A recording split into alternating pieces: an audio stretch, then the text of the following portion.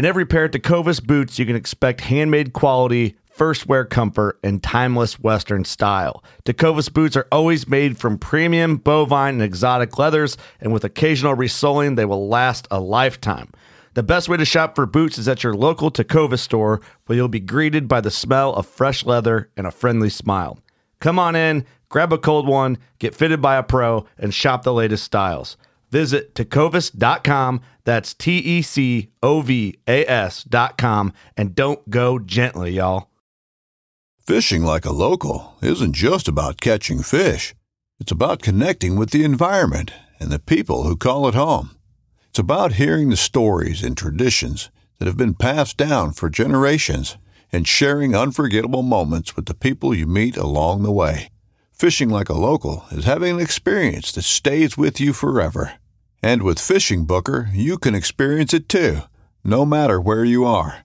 Discover your next adventure on Fishing Booker. In every pair of Tecovas boots, you can expect handmade quality, first wear comfort, and timeless Western style.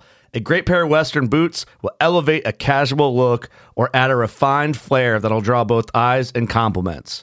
Tecovas boots are always made from premium bovine and exotic leathers, and with occasional resoling, they will last a lifetime. The best way to shop for boots is at your local Tecovas store, where you'll be greeted by the smell of fresh leather and a friendly smile. Come on in, grab a cold one, get fitted by a pro, and shop the latest styles.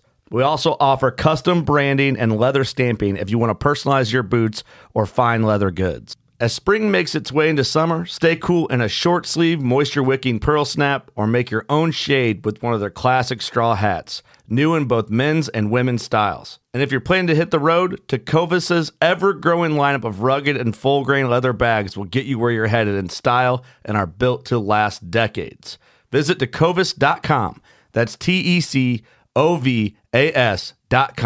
and don't go gently, y'all. Onyx Hunt provides detailed, color-coded maps with public and private land ownership information. Onyx turns your phone into a fully functional GPS, even when cell phone service is not available, and gain the confidence to hunt new areas and states. Game wardens are using Onyx to make sure you are hunting in the right spot. Shouldn't you be using Onyx first? Start your free 7-day trial by visiting Google Play and the App Store. This is Game Warden Wayne Saunders, and I use Onyx. Wish you could fish more, anywhere, anytime. Rod Geeks, a St. Croix Rods partner, has developed a 42-inch one-piece travel rod designed and built with the same technology found in St. Croix Rods. This travel rod is offered as a kit that comes with the RG42 rod, spinning reel, fishing line, pliers, and tackle tray. All in a case with space for your wallet, phone, and fishing license. Just grab and go. Perfect to keep in your pickup, car, or RV. This shorty performs much like a longer rod, but is compact enough for easy storage and for on-the-go use. Make this the summer you fish more. RodGeeks.com. GuideFitter.com. GuideFitter, bridging you to the outdoors while providing a quality platform for guides and outfitters for you to select from. GuideFitter is the best place to get discounts on gear if you're an outdoor professional. As a game warden, I'm a member of the Outdoor Government Program, which has over 80 quality brands to get discounts from. It's free to join. Yes, free to join. And all you need to do is prove that you're an active outdoor government employee. There are all kinds of products available: apparel, boots, archery equipment, optics, backpacks, cameras, watches, ammo, anything, you name it. And while you're there, check out the articles, information, and stories that you'll be inspired from. So before you head out to work in the outdoors or start your next outdoor adventure, check out GuideFitter.com and get discounts on your everyday or every so often outdoor equipment. This is Game Warden Wayne Saunders for GuideFitter.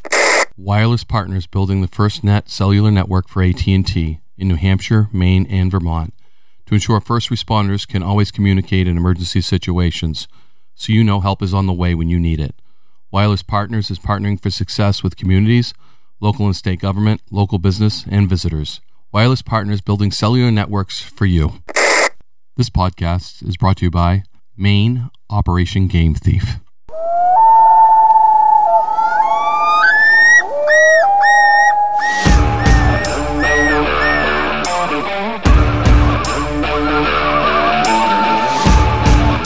Please join me, Game Warden Wayne Saunders, and other game wardens on our adventures, protecting wildlife, saving lives, and having fun, all while serving the public and the natural resources of our planet.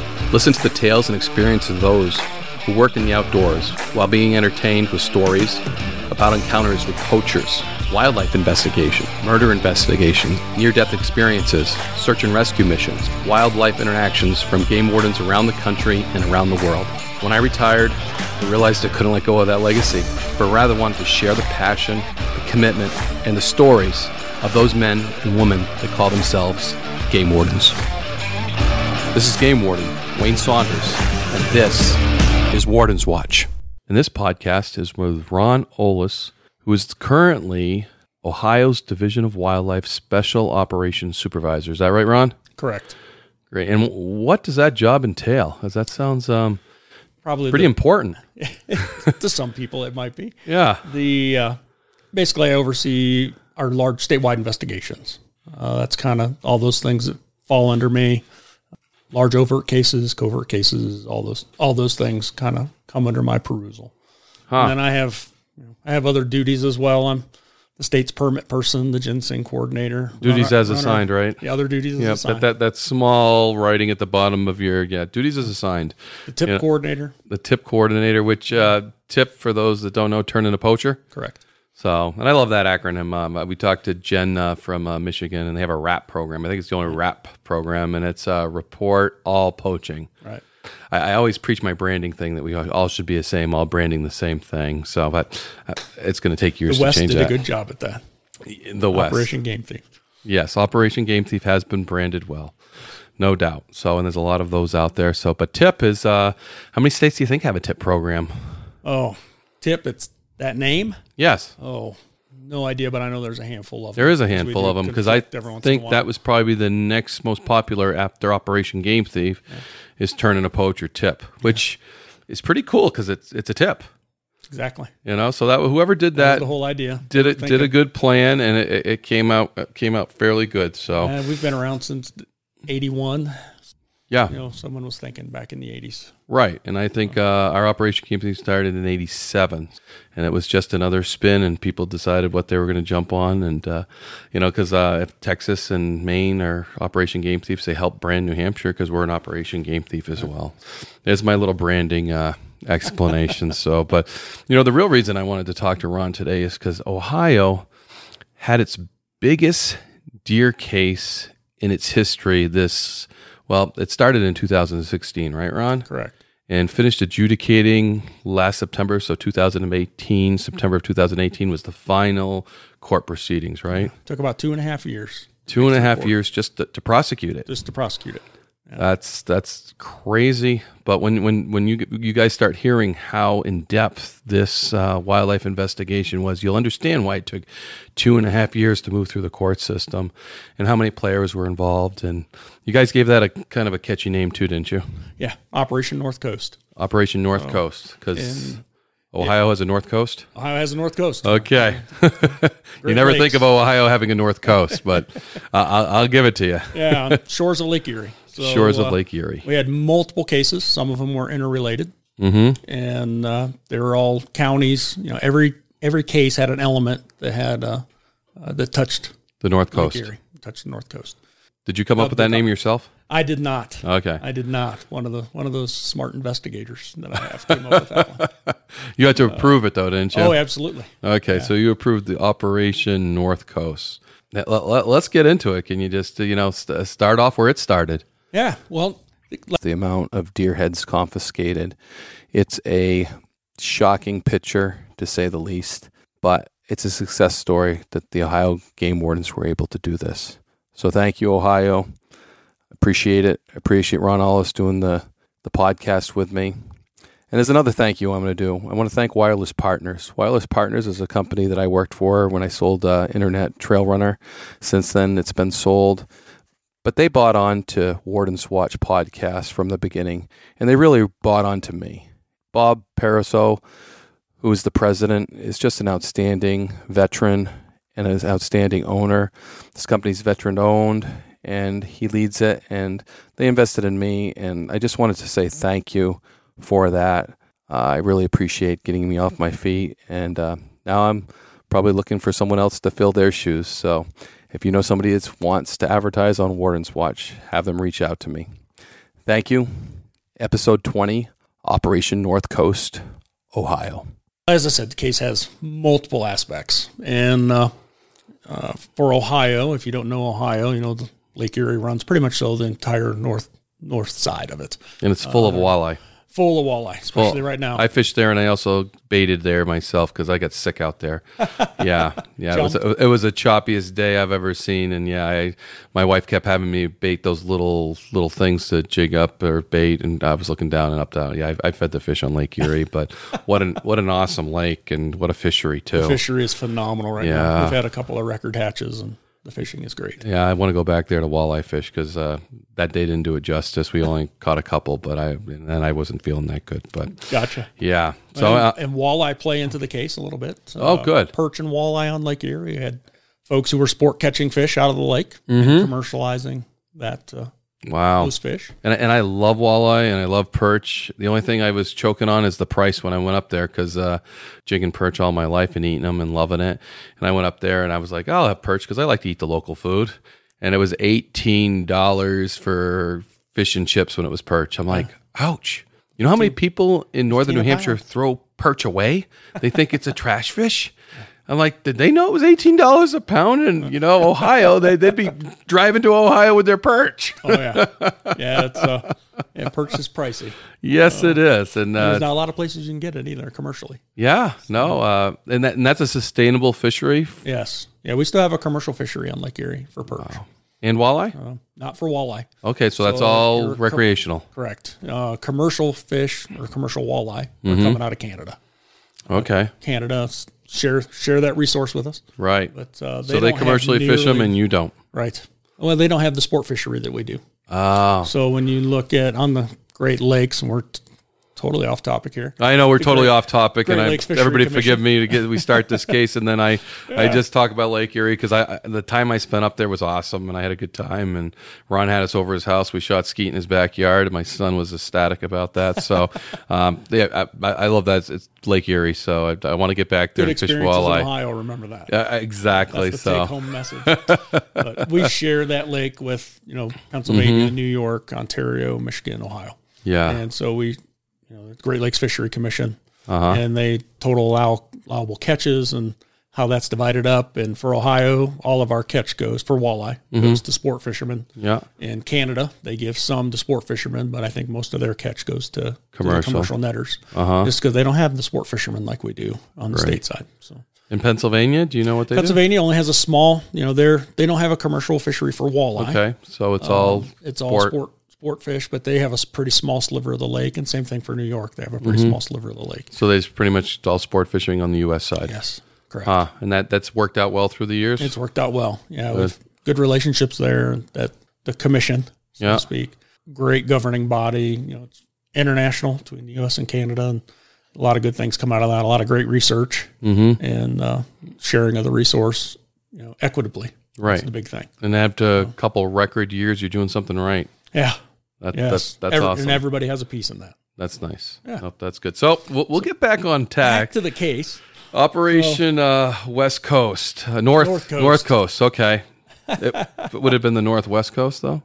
No, it was all north. North. All north. So which brought in Lake Erie, which brought in walleye and perch and everything that I really like to fish for. So we're going to start all over again with Operation North Coast because it's probably the most significant wildlife case that I've heard about in recent years. The biggest case in Ohio and the biggest case in your tenure? In my tenure, absolutely. And that's 27 years. 27 years. Yeah. So this case is it's huge. It was huge, and we've had some great deer cases over the years. Mm-hmm. And you go Operation Clam Bake and Redbud and all these other cases that we've had. Operation Clam Bake? Clam Bake, yeah, not clam, clan. Clan Bake, yes. So you played off of Clam Bake and called it Clan, and it was all Bake. Another group out of Toledo, Ohio, who killed all kinds of things and commercialized it, and they killed a lot of deer, but not to the volume that these guys were killing. Okay, we're gonna start with this one, but if we have time, we might have to go to Operation Clan Bake. And that one's old. That's 27 years old. But it doesn't matter how old they are. It matters that you caught them. We caught them. Yeah, because it wouldn't have been old if you didn't catch them. Yeah, caught a couple of them again. Isn't that the truth? Yeah. North Coast North Coast. was, fish in the middle basically, and we had 2 bookend deer cases. Start off on the west side, we had a gentleman by the name of Mandan Freeworth, and just was that neighborhood guy that, a lot of complaints. We had 27 documented complaints on Mr. Freeworth when the case went down. And those complaints were regarding Trespassing, Okay. spotlighting, jacklighting, shooting deer at night, selling. We had complaints by him selling, and he was just that guy in the neighborhood that was in the thorn. Yeah, for all the sportsmen that were around him, he was the cheater, he was the poacher, right? And they told you 27 times to road watch hunt. this guy. Kind of a big road hunter. We had a lot of complaints on him and road hunting as well. So we were able to work in with him and get an investigator in place, and over a period of about 18 months, document a number of crimes, a lot of felonies. There was a lot of drug stuff involved here as well. Because wildlife crime and drug crime go hand in hand a lot of times. Criminal in one element is typically a criminal in multiple elements. This guy was a pill guy, so move some pills. So it was kind of had a route. He'd kill a deer, get it processed, and then he'd go around and he'd sell deer sausage. And a lot of it happened at bars, had some friends, but we were able to document several instances. There ended up being 21 co-defendants on that case of folks who were routine buyers of his. And knew they were buying illegal deer. Yep. He would have it commercially processed, and as so the sausage was commercially processed, so it was well done. It was well done. It was wrapped. It wasn't in his bag. And it was wrapped not for sale. It was wrapped not for sale, and people are buying people it. Are still buying it. Wow. Yeah. We did have 21 co-defendants, and those were a spouse who was checking deer for him, his father, who would help him check deer. So he'd kill them. They'd check them in. Yep, they'd check them in illegally. Use our electronic game check system to illegally. So they could account for some of the deer that they were killing. Exactly. Yeah. Most of the deer that he killed, not all of them, but most of the deer he was killing ended up getting a tag of one shape or form. Well, that's good that he wasn't in his name. Yeah. But he would use his sister was another defendant here. But he would go through and commit these electronics crimes and checking these deer. So you do electronic checking in Ohio for your deer. Where this comes into play for us, that case was our first wildlife RICO, racketeering, organized crime. Racketeering. So, can you explain, in case the listeners aren't familiar with RICO? So RICO is, you think of organized crime. That's where the RICO statutes came from. The mob. Or the mob. Folks who are conspiring together. It's conspiracy. There's all these base crimes that fall in there. But basically, when a group of people engage in a pattern of corrupt activity, which there's a whole litany of crimes that fall into there. Electronics crimes are part of that. And they basically work together in concert to act in an enterprise and to profit from it. So commit a bunch of illegal acts to profit in one way, shape, or form as a group. And that's where the RICO statutes came from. You can go back to the 20s and 30s. That's where those were all born. Exactly. And that's how they caught mobsters, was the RICO. That's how they got mobsters. And we still have them on the books today. Exactly. So you would use all these smaller associated crimes, and then there's the engage in a pattern of corrupt activity. That's the RICO. So it may have been, he only did this, or he only did that, he only did this. But when they do all of these things, and they do it together as an enterprise, right, as a group, it's a engaging in a pattern of corrupt activity, which really, it jumps up. It's an F1. Yep. So first degree felony in Ohio. Yep. It makes it a big deal. So it goes to a RICO, goes to a felony. Exactly. And there's, as I mentioned already, associated crimes, using a telecommunications device to commit a fraud, using a computer, using the phone, all the different things we do. False information to a government information system. That's another crime.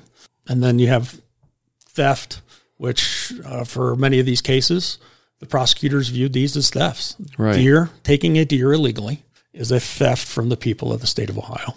Right. And so they looked at those as theft. And deer have a value. Pretty much all states now have a restitution value. And some deer in Ohio can be $20,000+ based on our restitution value. And Because so they're trophy animals. those are trophy animals. That makes it a felony violation of theft. So, and those courts held up. And other people, other than just the people that got caught in this, if they lie, if they have someone tag something, are committing all these They're electronic. committing all these electronic crimes, so they're thrown in there as well. They're Right. part of the enterprise.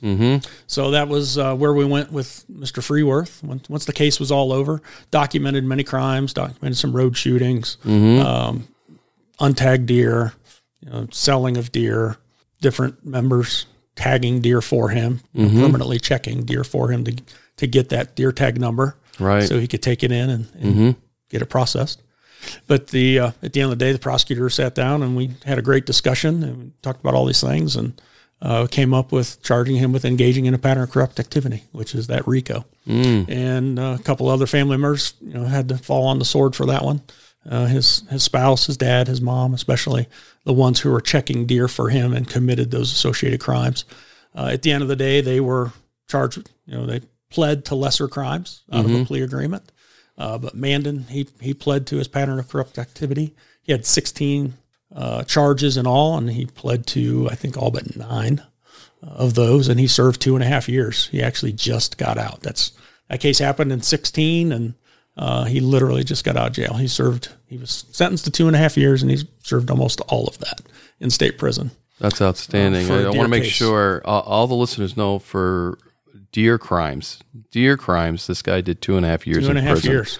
And it didn't help. We talked about his little pill business, and he had other things that went on there. Right. But at the end of the day, the prosecutor looked at this and said, okay, you're the agency who brought this to us. You're the ones who brought it to light. You've kind of cut the head off the snake on these other crimes. Right. And those things were used as leverage, obviously, in negotiations with his attorney and pretrial conference. But at the end of the day, he pled primarily to wildlife crimes. There were a couple of weapons offenses. He had prior convictions. He was under a firearms disability, so he had issues there. And there were actually a couple of his associates that had prior drug histories or prior arrest histories of a violent type, and they were under firearms disabilities. So we had a handful of folks that had felonies there because of their previous history in possession of firearms, going out and hunting, using a rifle. And they all knew they weren't supposed to have guns. Right. They would hunt at night, do those types of things. So they were hunting illegally across the board because they already knew they weren't allowed to go out and possess a gun and do it like everybody else. Right. But great case. And then we had a number of defendants that were purchasing deer and knew better. When we interviewed them, they all knew they weren't supposed to be buying deer, but they liked deer meat. Right. And they were buying. The big hint was not for sale. Yeah. The hint right on the side of the package. Not for sale. Yeah. There's no excuse there when you get a package of meat that says that. Exactly. So when you just bought it. Exactly. So that was that was a big case, and that case actually moved very quickly through the court. It was kind of a smaller. We're in Wood County. Bowling Green State University is there. So those who That's know Ohio not very even well. your alma mater. No, not at all. But it's kind of a smaller community. Yeah. And there was a lot of attention, a lot of media attention on this case, and the case moved through pretty quick. I'd say from March 16th, when the search warrants were executed, within 4 months, those cases were adjudicated. Yeah. So it was. Tell us about very the search fast. warrants, because that seems like a huge undertaking. How many And they are. officers? How many places? So we pretty much used all of our assets. We probably had about 100 officers and investigators on March 16th. We did, search warrants and interviews across the North Shore. So we had multiple locations. Did you try to getting hit. coordinate the search warrants as they went down? Oh, absolutely. Yeah, simultaneous. They were simultaneous. Some of the cases were interrelated. So even though they were being worked separately and followed up on separately, the defendants would know each other. We knew that there might be phone calls made, so we knew we had to hit everybody simultaneously. So yes, we had multiple teams. We had a command center. A lot of help in the command center. Fishing like a local isn't just about catching fish. It's about connecting with the environment and the people who call it home. It's about hearing the stories and traditions that have been passed down for generations and sharing unforgettable moments with the people you meet along the way. Fishing like a local is having an experience that stays with you forever. And with Fishing Booker, you can experience it too. no matter where you are. Discover your next adventure on Fishing Booker. The investigators that had been working the case, sitting there on the phone a lot, answering a lot of questions for the folks in the field, knocking on the door. And sometimes that's hard for those investigators. They want to be on the ground, they want to be there, being part of the search and being part of the interview, but they can't because they've got to be back at command. I'm sure you had some investigators out there in the field, so yes, not everybody was the better. core 3 or 4 were at command with us. Right. But the search warrants go out on Mandan's place. It was agricultural community, so they're there at his place, and we had the track go and run people down. Was your command post outside of the area? Because over 100 plus officers and cruisers. Our command. We were from the west case to the east case. You're talking 9,500 miles. Okay, difference. That's what I'm wondering, because if a bunch of cruisers rolled into one of these rural towns, that's enough to set fire aflame with the phone tree and what's going on. Exactly. And they met early. We knock on the door 8 a.m. Knocking on the door. These folks, most of them aren't out of bed at 8 o'clock in the morning, but. Because I've been all night shooting deer. Doing whatever. Yeah. When we did it in March, it was in the spring. Yeah. Sounds like these guys didn't stop anytime. No. Sausage is good any time of the year. And it was a decent weather day. Folks going to be out fishing that day or what's going to be happening. Right. March in Ohio, if it's a good weather day, you should be on Lake Erie catching walleye. Wow. But anyways, you roll in, you've got a team of folks. Everyone's got assignments. Some are searchers, some are, walking around with the video camera, video documenting, interviewers, doing interviews.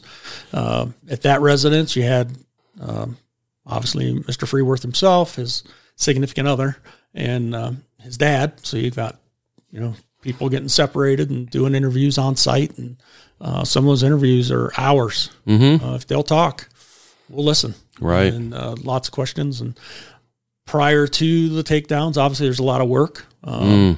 The case reports need to be done, and there's the case investigators who work those cases write list of questions to ask to document each crime that they had documented along the way. Right. And then things that they, through the interview, there's things that come up and they've got to document further. And just getting the search warrants itself, you got to write the search warrants for each individual, depending jurisdiction.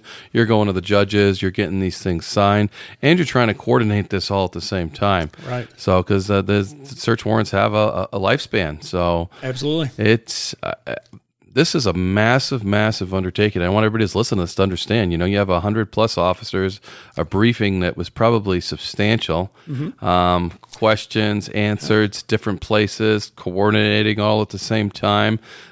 This is probably the biggest wildlife operation that I've ever heard about. Yeah, we had coming up with a facility that we could bring 100 officers together. Absolutely. And not draw a lot of question, in-service training, quote unquote. And that's an 8 or 10 hour day, depending on the teams. Right. They sit, they hear the overview of the whole case. I do that. Usually takes about an hour just to run through the overview of the whole case. And then they break up into their teams, and then they probably have a specific briefing. Exactly. And they delve into the case. And we bring our team leaders get brought in a couple of days ahead of time. They get the packets ahead of time so that they can digest their case a little bit. And now it's, who's going to do what, who's getting assigned to do this, who's doing which part. Right. And in learning about the case and what questions we're going to ask. And we try to use local officers on those. Sometimes it's tough because you've got multiple warrants going in that same vicinity. Right. But you try to put the local officer there because they have local knowledge. And there's things that have happened that, it didn't meet the sniff test to make it into a report or whatever else.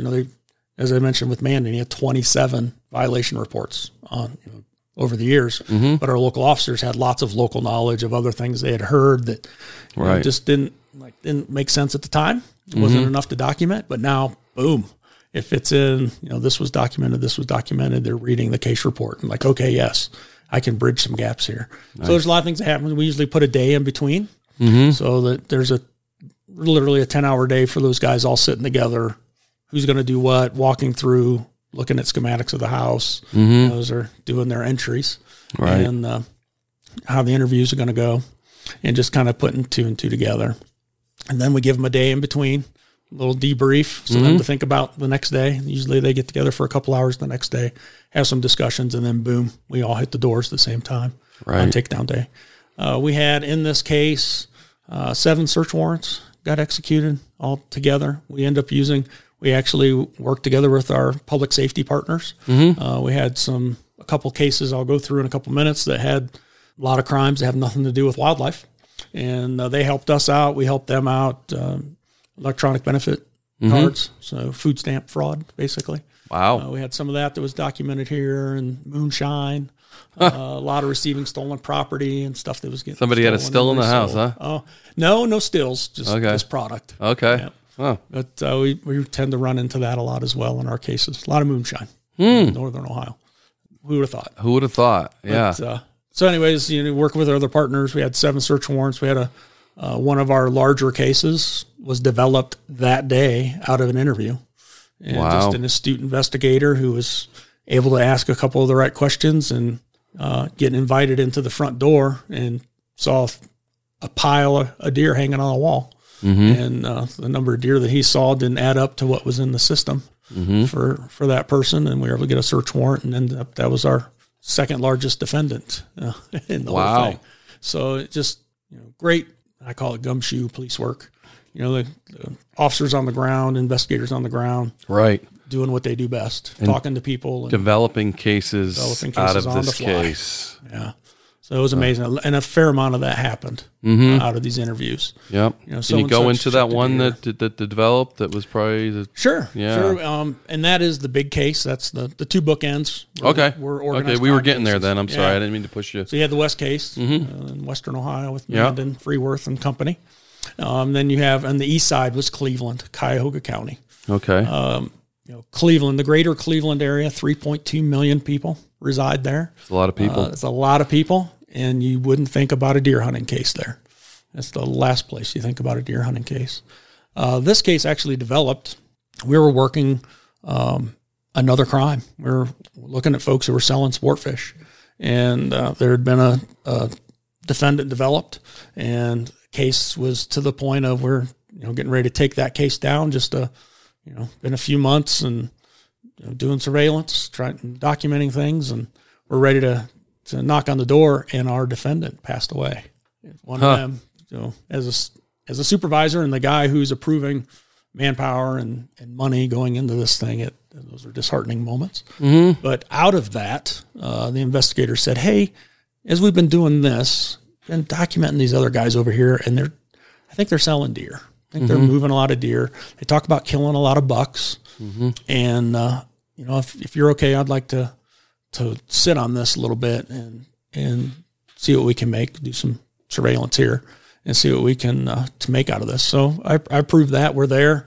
They already know you've already invested quite a bit. We invested quite a bit of money there, and out of that, literally in a very short period of time, we developed John Zayak and his crew. John Zayak he's a very intelligent man, big hunter, loves to hunt, but he also likes to talk and brag. And that's, as we see with so many of these cases, what get people in trouble. But he was pretty open about the deer that he would kill and the numbers of deer that he would kill. And the investigator was able to start documenting. We had surveillance going on, documenting all these different instances, getting text messages of different deer, like here's a buck this week, and next week he sends a picture of another buck, and 3 weeks later a picture of another buck. And Ohio is a 1 buck state. You only kill 1 buck per year. Okay. So, and the whole idea behind killing bucks was they needed meat, and bucks are big. Really? You can get a lot more meat off a buck than you can a doe. And these guys would those are so much more tender. Yeah. But if you're making sausage, it doesn't really matter. When you're making smokies, and that's what these guys were making was smokies. That's where it's at.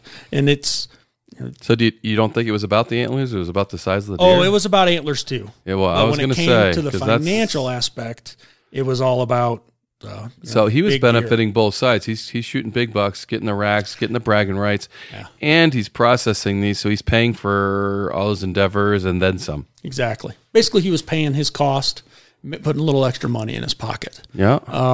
he had a couple other guys. So we come talking, this is an organized crime case. So his co-conspirators, he had John Stofan, and there's a tale of three Johns is what I always say. He had John Frost, who was actually an elderly gentleman who told us that he taught these guys how to do what they did.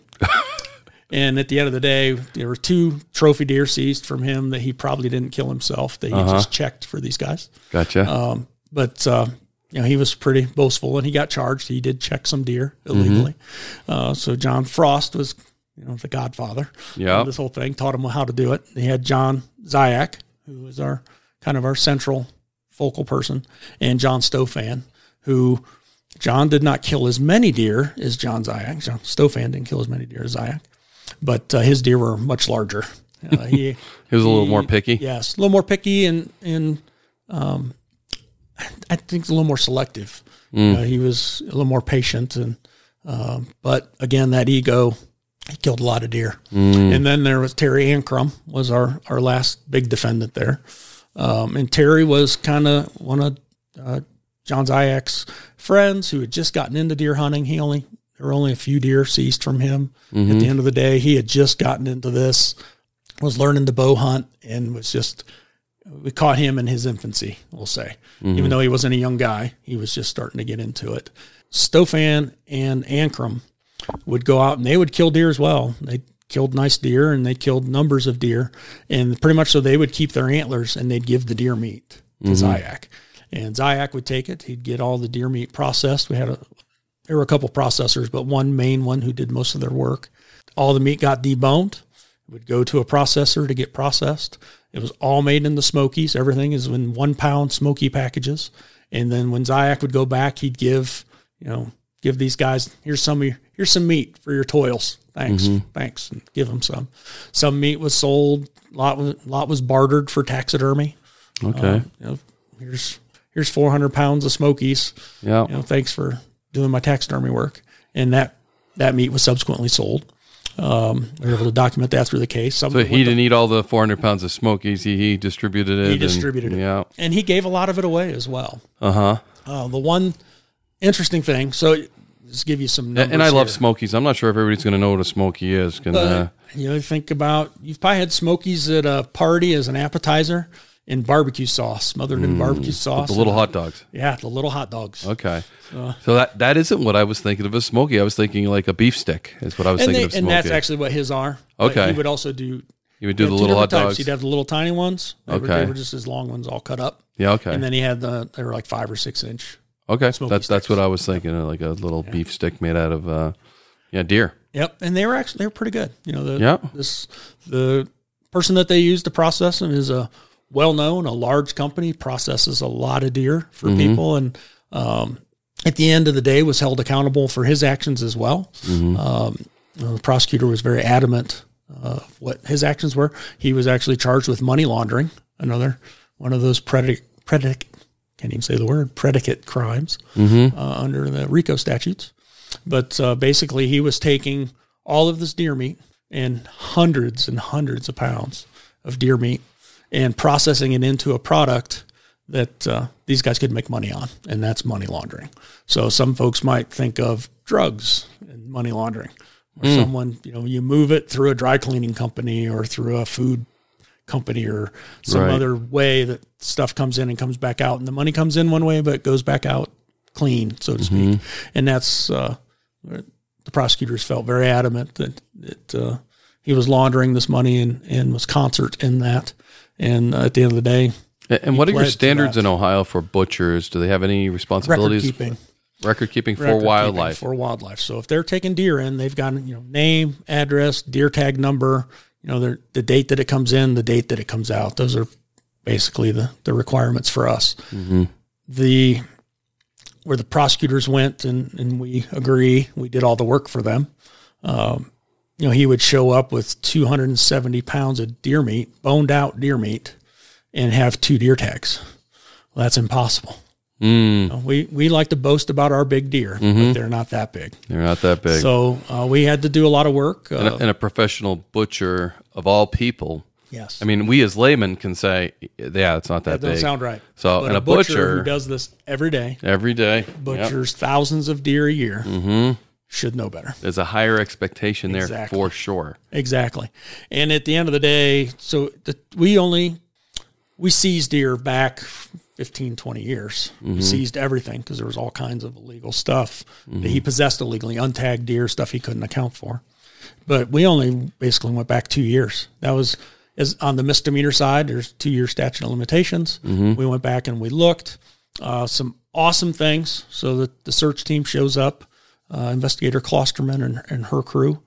They show up at John's house, and remember this ego I was talking about. He wants to talk. And he knew, he starts chatting, and then pretty quick it's like, I got nothing to say to you guys because you're here to clean my house out. And there were 48 or so deer mounts just in one great room mounted on the walls. This guy was all about his ill gains. 48 deer mounts in a room. On one room on a handful of walls.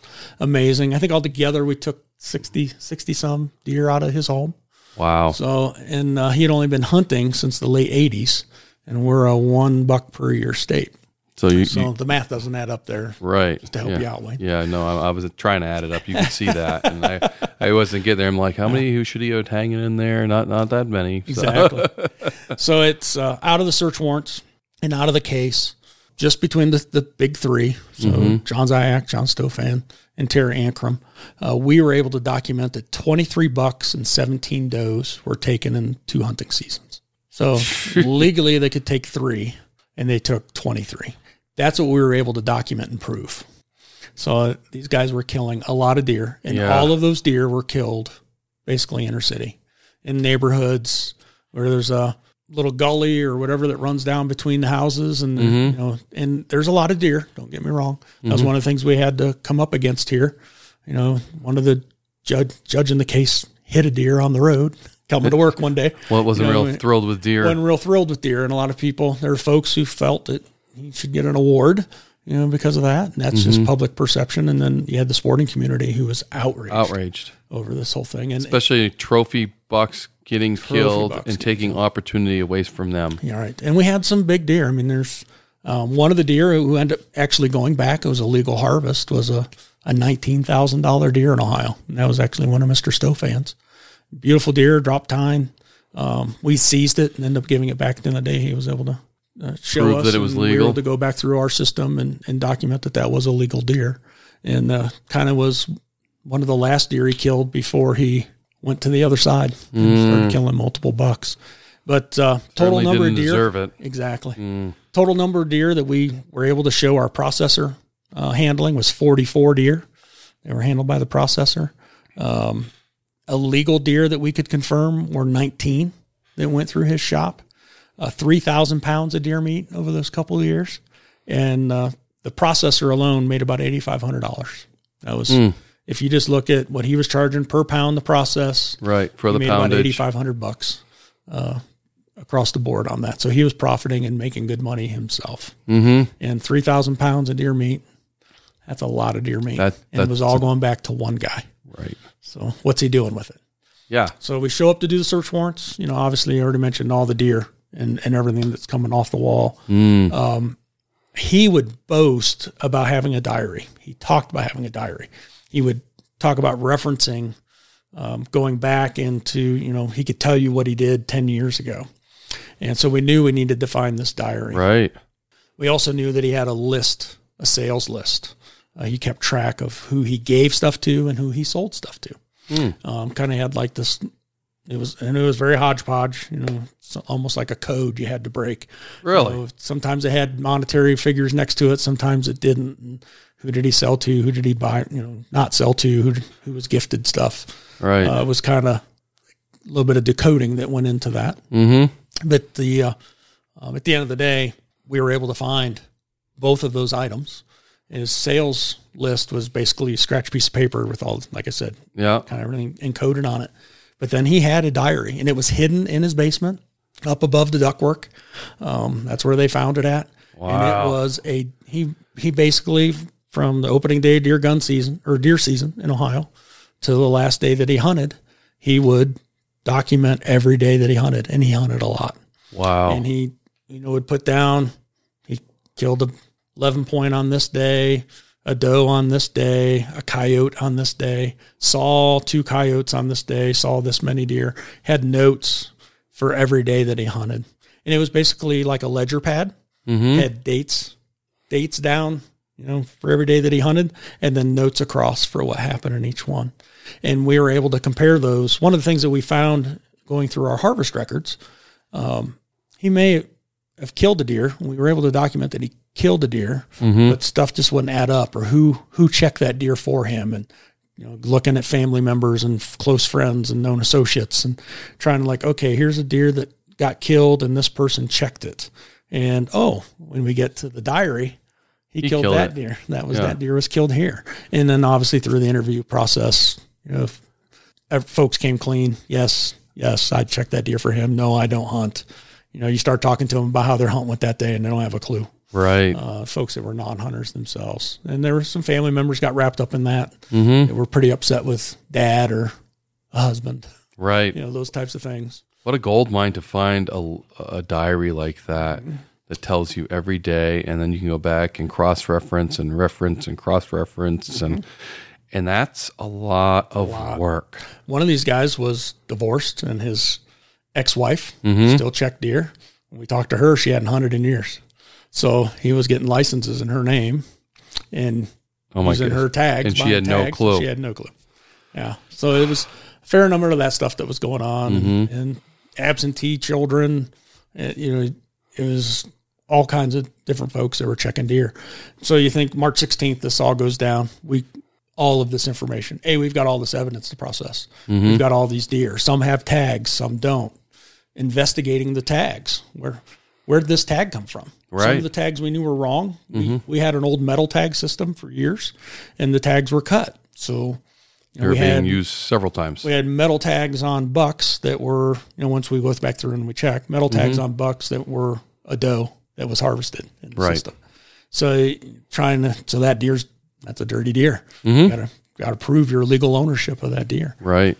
So there was a lot of investigative work that went into that, and there were a lot of people that had to do it. And tedious work too. Yeah, exactly. And it was Investigator Klosterman, Investigator Rice, my crew. Everyone was all hands on deck. But it took months. We went back in October.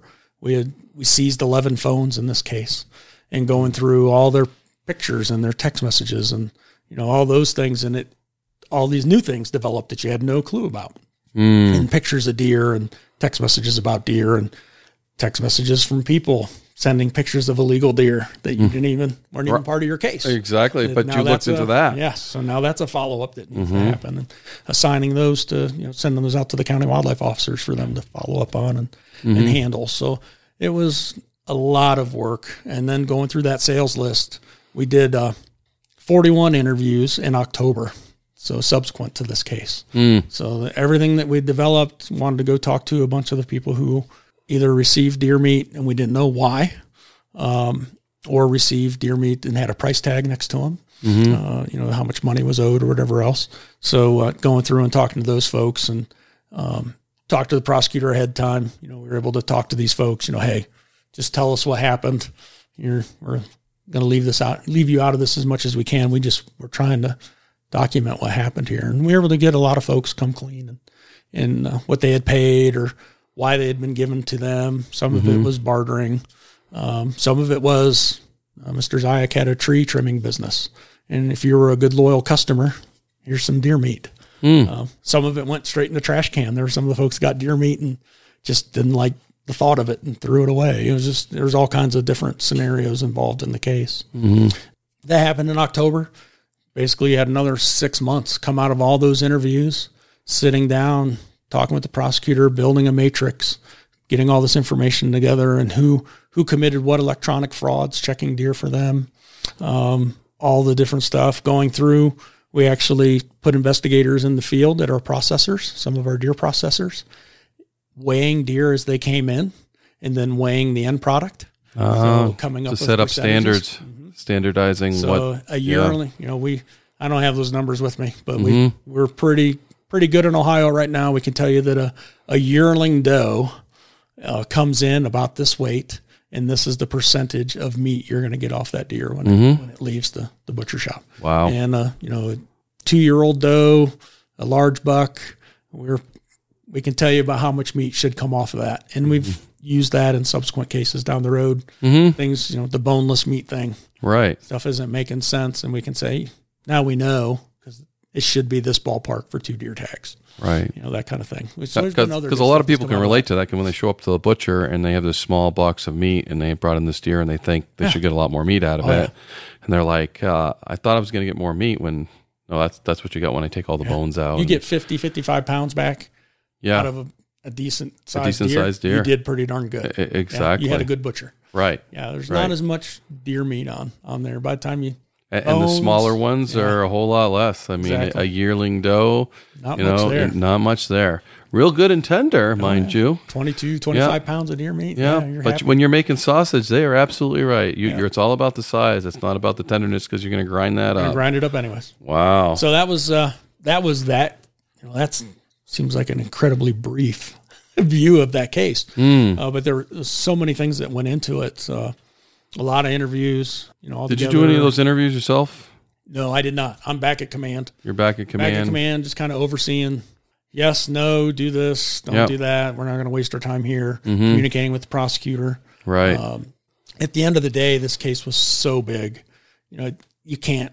I still to this day, I don't have everything up top. I'm sitting here as we're talking. I'm looking at my laptop, like, oh yeah, here's some of these things. Right. Coordinating with deer scores. That's kind of, we're going to pick this guy to score all the deer for us. And we're going to, here's where we're going to house. Who sets a value on the deer? We had 113 deer mounts. Where are you going to house 113 deer mounts? Yeah, no kidding. Evidence facilities can't do that. So basically we had to clean out a garage and take a whole garage, lots of screws on the wall. And make sure no mice are going to be chewing them all up. Mice aren't going to chew on them. Make sure it's somewhat climate controlled so that they're, if you never know. Some of these deer might go back. All those deer might go back. You never know when you're going through this case. You got to house that evidence and try to keep it in the same way as you collected it. Those are things keep me up at night. Yes, exactly, because that's the types of things you are thinking about as the organizer, as the supervisor that's doing this massive mission, executing these search warrants and doing all that. And I want to talk about the prosecutor a little. And I'm sure you worked with him because it takes a special prosecutor to pull this off. And I'm going through my mind, and somebody that buys into fish and game law. And never had been around it in his life. Really, never.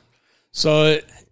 Let me back up. Yeah, back up. John Stofan, I mentioned one of our other investigators making this case, just showing up to do an interview, and boom, a couple things are said and sees a couple things, and that was Kirk Kiefer was our investigator there, and his team end up with a search warrant taking 35 deer heads out of John Stofan's house. But they find a marijuana grow. That was his second offense. He had been busted for a marijuana grow in the past. He was growing in his shed. But then he also had a pile of this. Now this is March. Yeah. But you could still see the deer pile in the backyard. He had a deer pile with a motion light on it off his shed. And that's, we had heard, there had been conversation that's where some of his big deer came from at night with a crossbow out the window. Yes. And those, because that's a way to kill big deer. Exactly. And at the end of the day, like I said, he had about half as many deer as Mr. Zayak, but his restitution value was, $20,000 more because his deer were much bigger. Much bigger racks, much bigger deer. Exactly. The ones that came in to munch in the middle of the night and he whacked them with a crossbow. Exactly. Yeah. So now we come to the prosecutor. We're dealing Cuyahoga County, big county, multiple courts. We started out with the municipal court prosecutor, Ann Eisenhauser is her name. And, Ann saw this right up front. As soon as we started talking to her about some of the things that were going on, she's like, you don't want me doing this case because if we do all of these wildlife misdemeanors in these 7 or 8 different court jurisdictions, it's going to be a nightmare for me.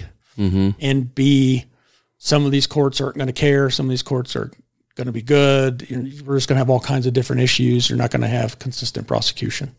So she said right off the bat, I need to refer you up. I think this is, her words, I think you have a RICO here, and I think you need to talk to the prosecutor's office in common pleas. And so she made the connection for us, and we appreciate that a lot now. We got connected, Paul Soucy and James Gutierrez. Paul ran the economic crimes unit out of Cuyahoga County Prosecutor's Office. And that office has a lot of history.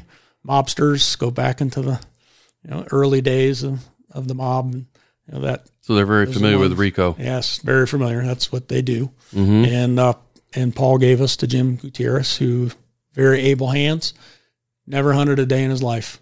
Lived in rural quote unquote Cuyahoga County, was basically amongst the areas where these guys were hunting at.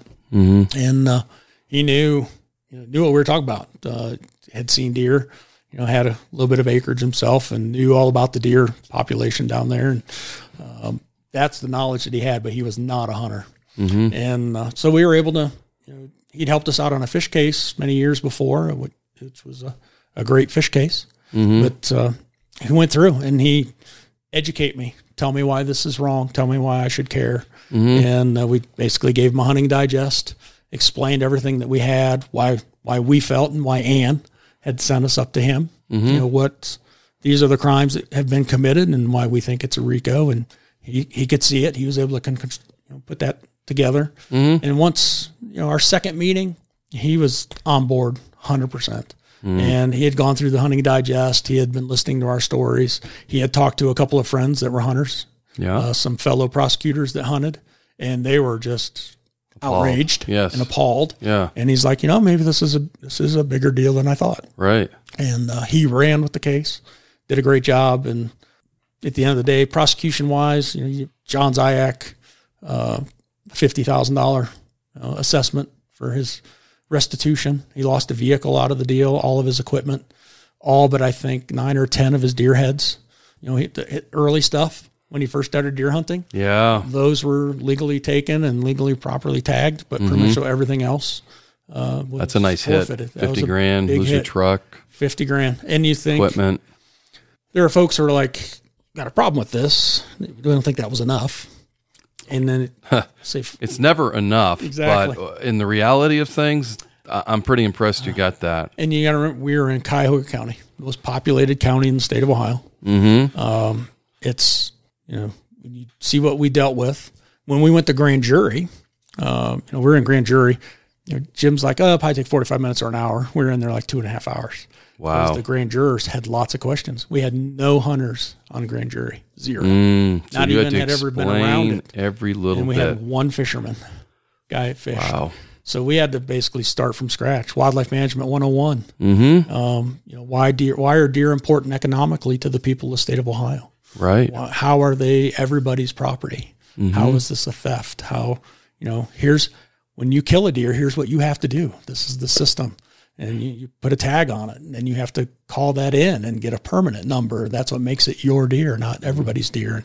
And, how you gain legal ownership and having to go through all of those steps. And it took multiple of us going in there and having these discussions with grand jury. But at the end of the day, we got T-bills on everybody. We had 66 count indictment on that. And I got to imagine normal people hearing that when it's explained to them, again, become outraged that this is happening to their wildlife. We actually, we did get some, sounds like a really good case. Good job on your investigators. Jim himself, I can't say enough for Candy Klosterman and Chris Rice were the two investigators who took everybody's information and basically ran it through court in Cuyahoga County. It wasn't even in their own district. They were the ones that were on the bigger search warrant. And they got tapped. Hours and hours and hours going through all the audio and listening to all the interviews, every interview, going back through and picking up on the tidbits. This was said, and we heard this in another audio a little while ago, and bridging other cases. And they had, I want to say, just in 1 year between the two of them, well over 1,000 hours just in this case. And it takes them away from their other cases, takes them away from helping wildlife officers in the field. It was a sacrifice on everybody's part, but those guys did a great job putting this case together. And Jim thinks the world of them. He talks about working with all these other large police departments, and our product was a standout. Of all the things and all the investigations and all the crazy things he's seen in his career, this case was a standout, and how well it was put together and documented. And that's a testament to our investigators in Ohio. Absolutely. And what they're doing. Yeah, and how they take their job very seriously and very personally. And that's one thing I think almost every interview shows the passion of the game warden. And they just bring that to the table, and it just makes a different work product in the end when you have passion for what you're doing. Professionalism, wanting to do it and do it right. And, pretty much all the court jurisdictions we ever deal with. Lorain County, we haven't even talked about the Lorain stuff yet, but another big city on the North Coast. But all of those prosecutors were like, this is a deer case or a fish case, and you're bringing me binders of information. There's more information here than I can even review to take this thing to trial. So I'm trusting you. Right. It's here, and it's like, it's there. Yeah. There's nothing there. And we've had prosecutors tell us on homicide cases, they come in loose leaf in a file folder thrown together, and we show up with a deer case, and it's in a binder and table of contents. And one of my new guys had a felony, and the prosecutor has a punch list, and some of it's extreme according to me. So I never filled out the punch list. I gave him what I knew he needed and handed it in, and that's what most of us did. And I kept asking Jim where he was, and he was still investigating. It was taking a long time, and then he brought the end product to me. He filled everything out on that.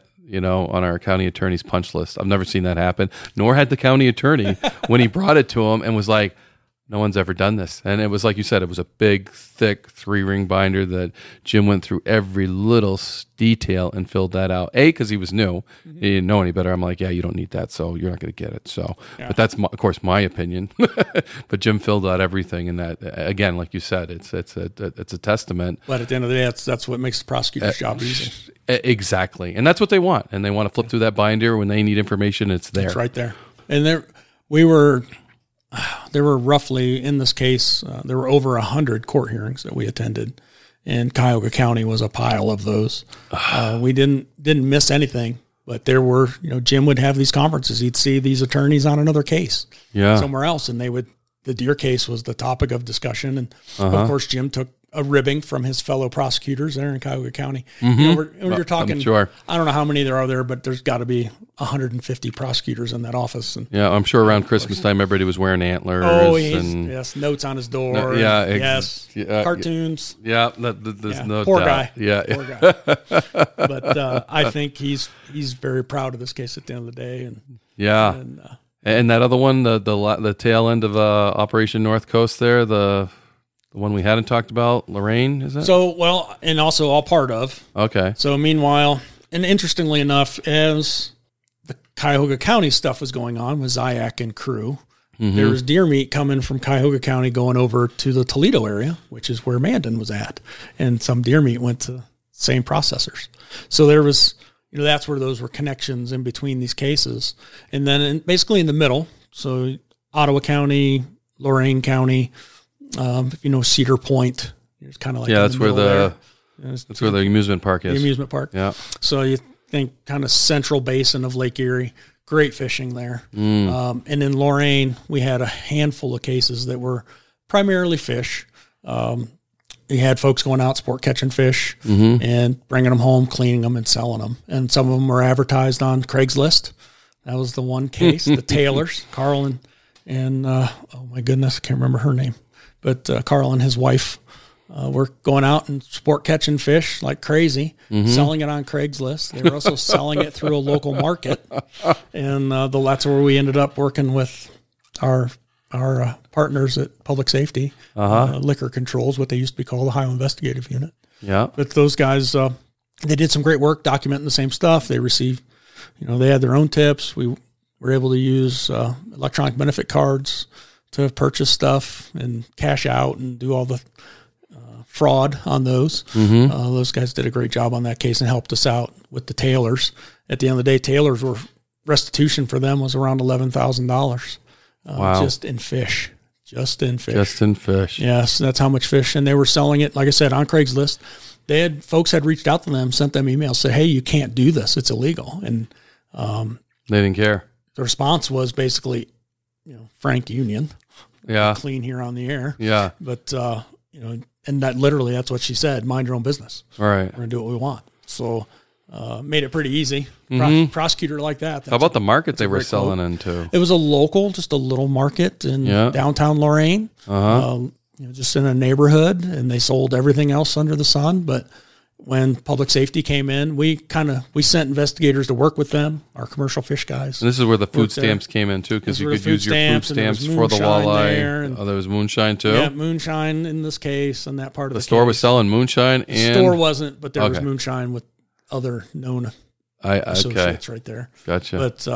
But public safety guys were able to go in, and they executed their own search warrants there along with ours. Mm-hmm. And we seized fish, a lot of fish out of the freezers in the store. Mm-hmm. They had stolen property that was being basically had been stolen, taken to the store, and was being resold. And there was all kinds of crazy things that happened out of that store. And we had our defendants, and they had theirs. And it was a great information sharing and a great a testament to the agencies working together and those folks that did that. And that case was another one of those. It was so Loctite. All those folks pled out.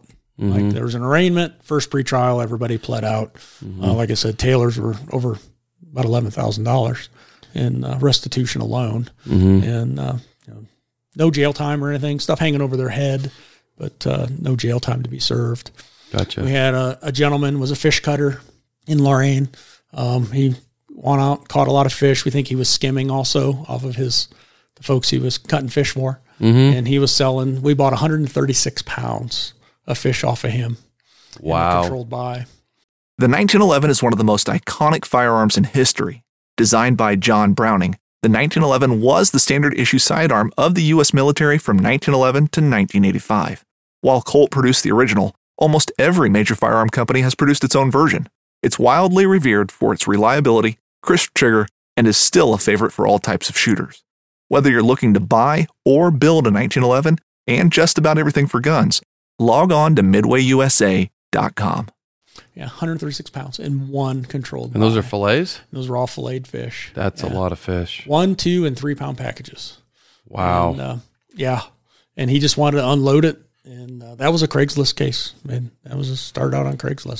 So you see that stuff out there, folks, let us know. Yeah. 'Cause it doesn't sit there for long. Yeah, call the Ohio tip line, turn in a poacher. Exactly. So don't email them that you can't do that. Email Ohio Wildlife Division and let them know. Give them a tip. So they'll take care of it. They'll take care of it. Yeah. And then we had a deer case in Lorain as well. We had a campground, and they had a little bar in the campground, and they would sell deer products. They'd go out and hunt deer, process them, and they were selling stuff smokies across the bar, smokies and everything, jerky, you name it. They'd sell it out across the bar.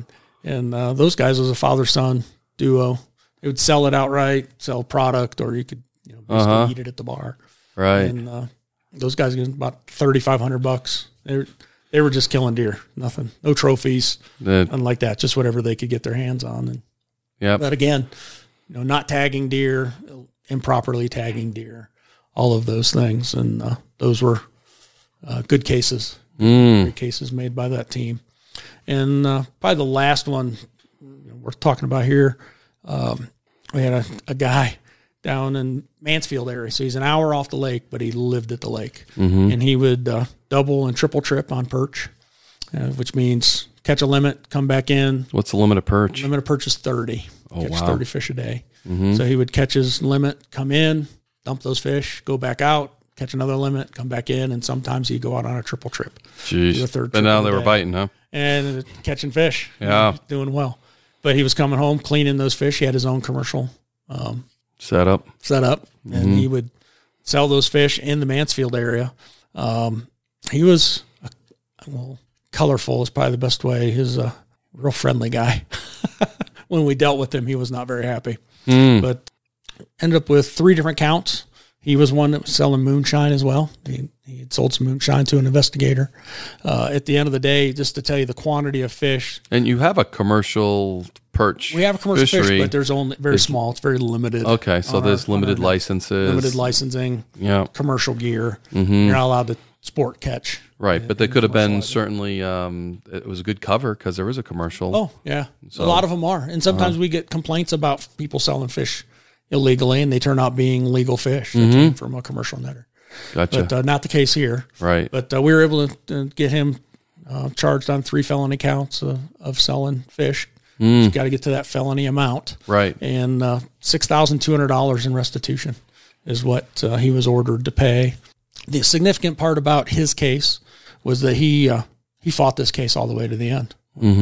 He was appealed and appealed and appealed different aspects of it. And we had this happen in a couple of the cases.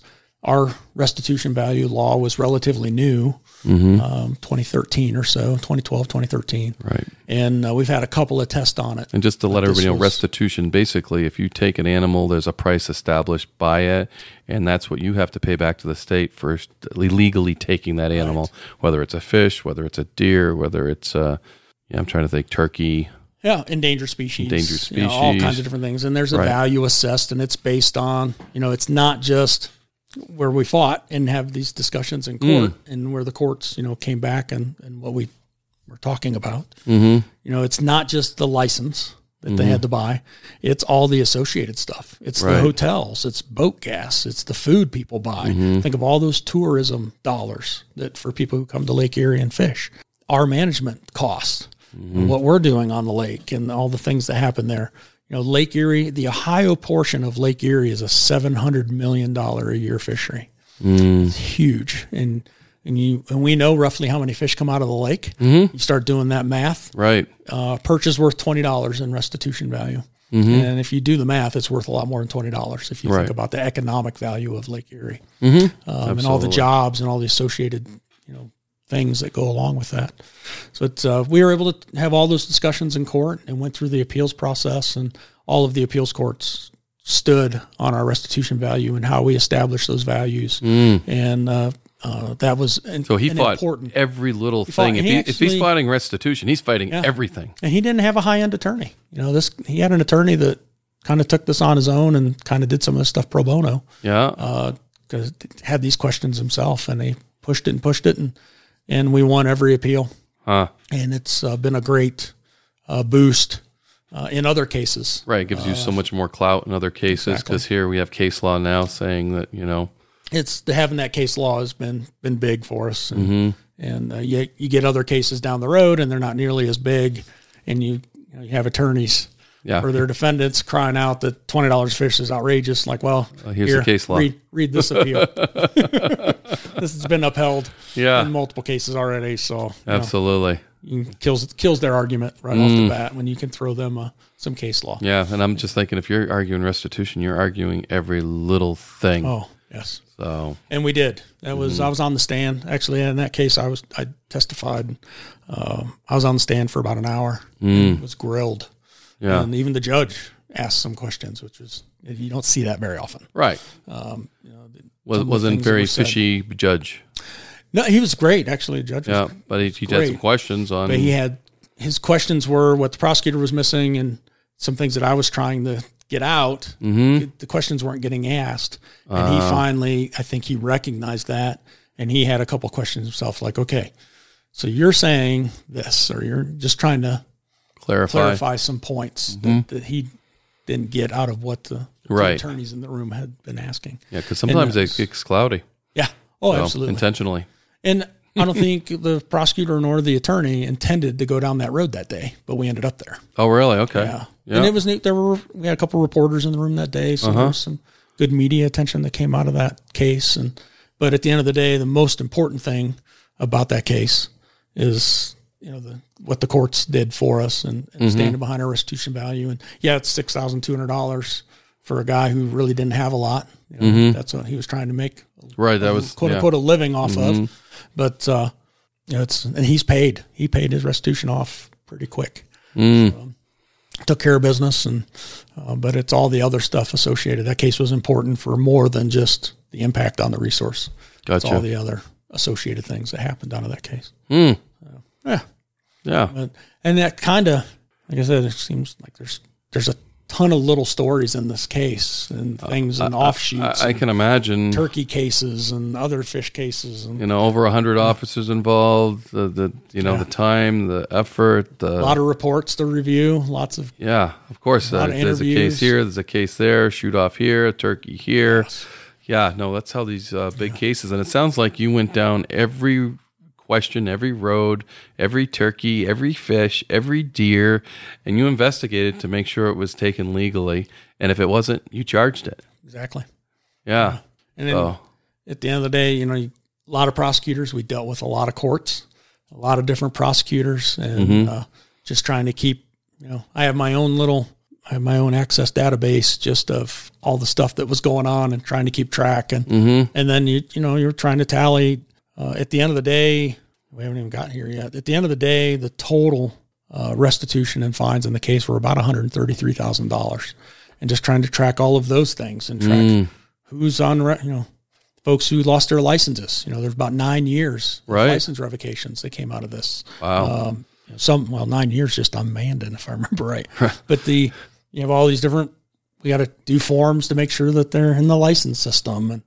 All the administrative stuff that goes with that. There's a lot of things that happen, a lot of behind the scenes, and it's not any one person you give credit to. It was no, that's a huge team. It was a team effort by everybody, and those were two big RICOs for us. We about a year later end up having investigators in our District 3, kind of our Akron, Northeast Ohio. Those guys did another wildlife RICO on guys that were killing deer illegally, and a TV show involved. An police officer was involved in that. Ended up losing his job ultimately over all this, all over a bunch of deer stuff, and that ended up being another RICO case. So we've seen that now. We've had 4 in our agency history. One was commercial fish. Our first one years ago was a commercial fish case. Yeah. Now we have these 3 big deer wildlife RICOs in a short period of time, and very effective. They've been great cases for us, and kind of a new, it's 2019. Some of our laws are, I'm not going to say antiquated, but we've been doing business the same way for a long time. Time to look at things differently and prosecute these cases differently, and make these cases what they are. They are fraud. They are thefts from people of the state of Ohio or whatever state you happen to be from, and all these electronic crimes that they're committing in the course of doing these other illegal things, and it's prosecuting for what they are. Exactly. And make an impact. Yeah. And if I'm a sportsman in Ohio, I'm ecstatic that you're doing this. I am extremely happy to hear about this and the prosecutions, and that you're stopping poaching. Yeah. And what's funny, we get a ton of great feedback when you hear about this case, or I talk to people, and I've gone to some conservation clubs and highlighted this case for the officers in the field, asked me to come to them, and everyone accolades. Everyone's so happy about the case, but that's all they got. Yeah. And it's unusual to hear, when you hear these guys, basically a handful of defendants, 36 defendants in all. Most of them were buyers and low level folks, got $100 fine and moved on. And there's $133,000 in fines and restitution. That's pretty significant. No, I would agree. These folks, especially dealing with the court systems and that's having things assessed and such like that. Yeah. So, I think you did an outstanding job. To have someone go to jail for 2.5 years for a wildlife violation is incredible. Right. That just goes to show the good hard work you did in it and the significance of the case. So, it's to me, it's you got what you got, because if you want more, of course. Yeah. Every sportsman, every officer wants more, but when the reality comes down to it, we don't have a lot of say in that. Yeah. And it was interesting, even Cuyahoga County, again, big court. We had to show up, and we would sit in waiting for our cases to get called, and you're listening rape cases, murder, assaults. I want any murder cases. No murder. It's not that day. Homicide or assaults, serious assaults.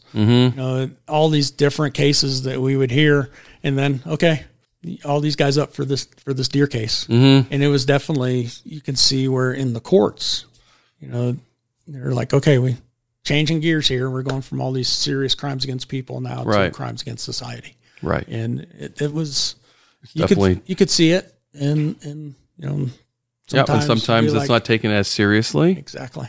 And sometimes it's taken just as seriously or even more seriously because the person listening understands the environment, understands the importance of wildlife, and understands the importance of the work that's getting done there. So, and that's what hopefully we're going to, send that message out because, once it's gone, it's gone. Exactly. So we got to take this serious. Exactly. And, there's municipalities in Cleveland that allow hunting there, and which is hard to believe under, you can see skyscrapers and you're allowed to hunt there. It's a great thing that those municipalities are doing. And there's some probably significant animals there too. And there are some spectacular bucks coming out of that area. And, when it's done right, it's a great tool for us. Mm-hmm. But just make sure everybody's doing it right. Right. It's fair and equitable for everybody. And right. And then the judge isn't hitting the deer on the way to work if we're in there harvesting them. So, yeah, it works out. So, but hey, Ron, thanks a lot for taking your time and going over this case because, the biggest deer case in Ohio is something that everybody should hear, every place. Hopefully I can do this with every state, every big case like this. But, when they see the pictures, every time I see that picture, I get overwhelmed. I'm just like, are you kidding me? Yeah. There's a lot of deer. There's a lot of deer. There's a lot of big deer. You took some serious players out. That resource is probably rebounding because of it. You did a great job for the sportsmen. You did a great job for wildlife. All of your whole team did, and that's why we do it. Outstanding. That's why we do it. That's exactly why we do it. So thanks for taking the time, sharing that specific story. At some point we'll get you back, and we'll get your history and some other cases. So take care, man. Look forward to it.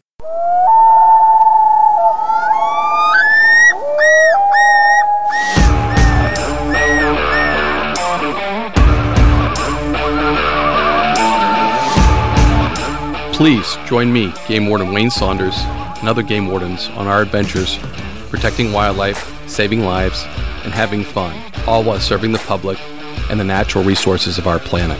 Listen to the tales and experiences of those who work in the outdoors while being entertained with stories about encounters with poachers, wildlife investigation, murder investigation, near-death experiences, search and rescue missions, wildlife interactions from game wardens around the country and around the world.